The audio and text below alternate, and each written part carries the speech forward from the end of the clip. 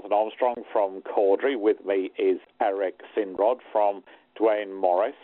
And Eric, apparently you're going to teach us a new acronym, ITO, Involuntary Technological Obsession, is it? What's your O stand for? It's actually ITE, Involuntary Technological Encroachment. Are you ready? So yeah. This is a little different. And greetings, folks. Yes, I'm Eric Sinrod at Duane Morris. Once upon a time, once quite a while ago, the advent of the radio was considered a major advancement, and families in the evenings would huddle together and listen to their favorite radio shows. And Jonathan, you're old enough. I'm sure you were doing that once upon a time. Yeah, actually. Barely, yeah. And then not much later, more our generation, really, television became the big thing. And with TV, of course, it became easy to sit passively by as a couch potato watching one show after another. Of course, that's never happened to me, and I'm sure never to you, Jonathan. Indeed, there was the following joke. A man says to his wife, "Honey, if I ever become a vegetable, please pull the plug." So the wife walks past her husband on the couch over to the television set and pulls its plug from the electrical outlet on the wall. And, of course, now we have Netflix and we can just binge forever. But, there's so many more ways currently to be distracted from technology beyond just radio and television. As we know, our smartphones alone can perform many dozens of functions across numerous apps. And while technology described so far can be quite addictive, what I've been talking about so far is voluntary. A person can turn off or separate from her smartphone. She can turn off her television. She does not need to listen to music in her car or in her earbuds. You can turn those things off. But what I'm really going to focus on now, Jonathan, just briefly, is what about involuntary technological intrusions? I guess that makes it ITI, or involuntary technological encroachment, ITE. And many aspects of technology cannot be easily avoided on a voluntary basis. Even if a person turns off or leaves behind her phone, other people out in the world will have their smartphones on them, meaning that she must listen to their conversations nearby, or worse, she may have a video or photograph taken of her without her consent.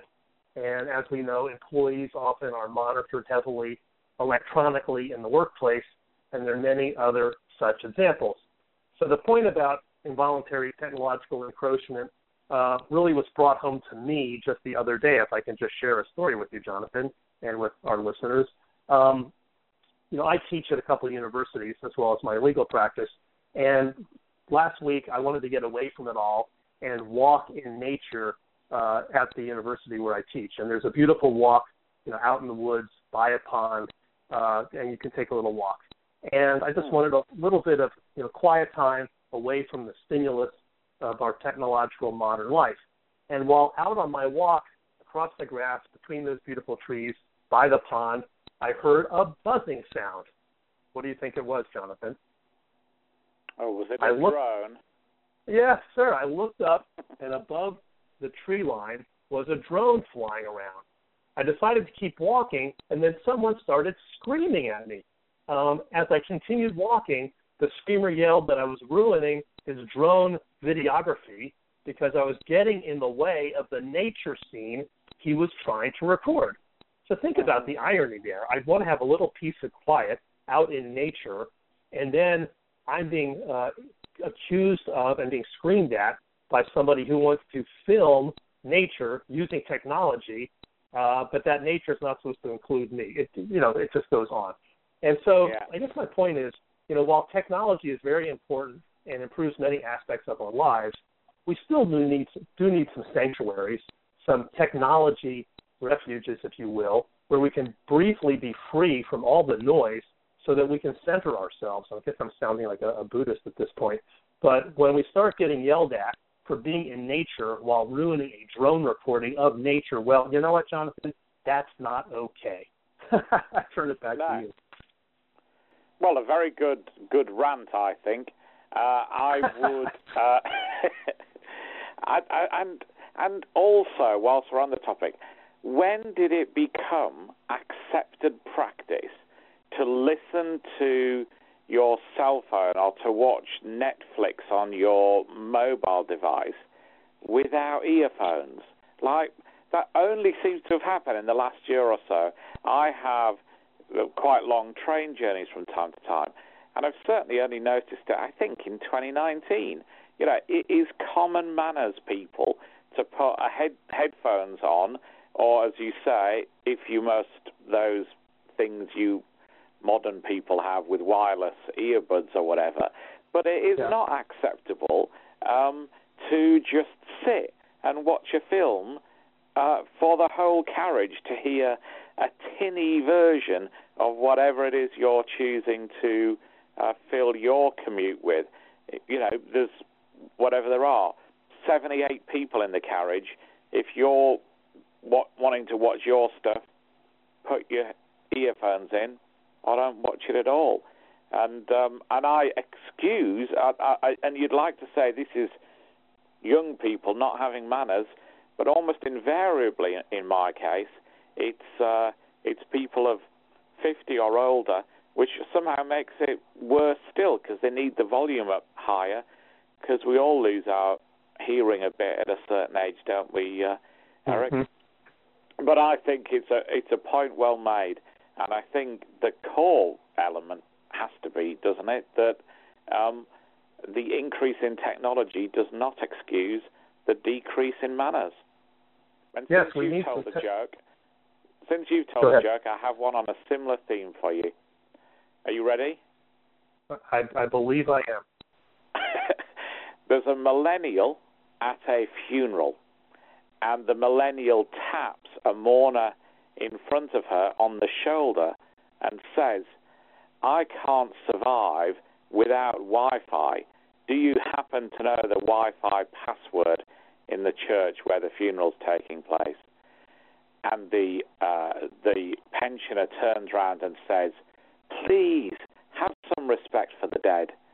And the millennial says, "Is that all lowercase?" I get the point. But yes, I think the final wrap-up is, thank you for sharing that. You know, we can't help but be surrounded by, and frankly, needing to use technology on a relatively frequent basis. It's just really become woven into so many aspects of our lives. But we do need to have the ability to get away. And when others don't practice technological civility, so that those brief moments when you think you can have some peace and quiet, that's disturbed, then we have a problem. And so we've experienced that in so many different areas. You know, I oftentimes take the ferry across the San Francisco Bay to work, and there are actually compartments on the ferry where they're designated, you know, no cell phones to be, you know, used in terms of, you know, you can use them obviously for sending texts and emails, but not to talk on the telephone or to hear, you know, a podcast out loud without headphones, for example. And you'd be surprised, Jonathan, how often people violate that, and then they encounter the vicious stares of others, and oftentimes they get, frankly, shouted down and told to behave. So this has been a little bit different. Even Tech Law 10 is not permitted without headphones. Of course. Absolutely right. As much as we want to spread the word, it needs to be voluntary. It shouldn't be foisted upon others. All right. Well, thank you for indulging us in a couple jokes. In fact, I have many lawyer jokes. Maybe I'll share one next time. And this has been our weekly Tech Law 10, where information technology and the law intersect. I'm Eric Sinrod at Duane Morris. You can find me by email at ejsinrod@duanemorris.com. You can find our podcasts on the usual social media outlets. And as I always do, I turn it back to Jonathan because he likes to have the last word. Well, thanks very much, Eric. This is Jonathan.Armstrong at CaudryCompliance.com. Thank you for sharing your thoughts with us as ever, and we look forward to speaking to you again in a week or so. Thanks for listening. Cheers.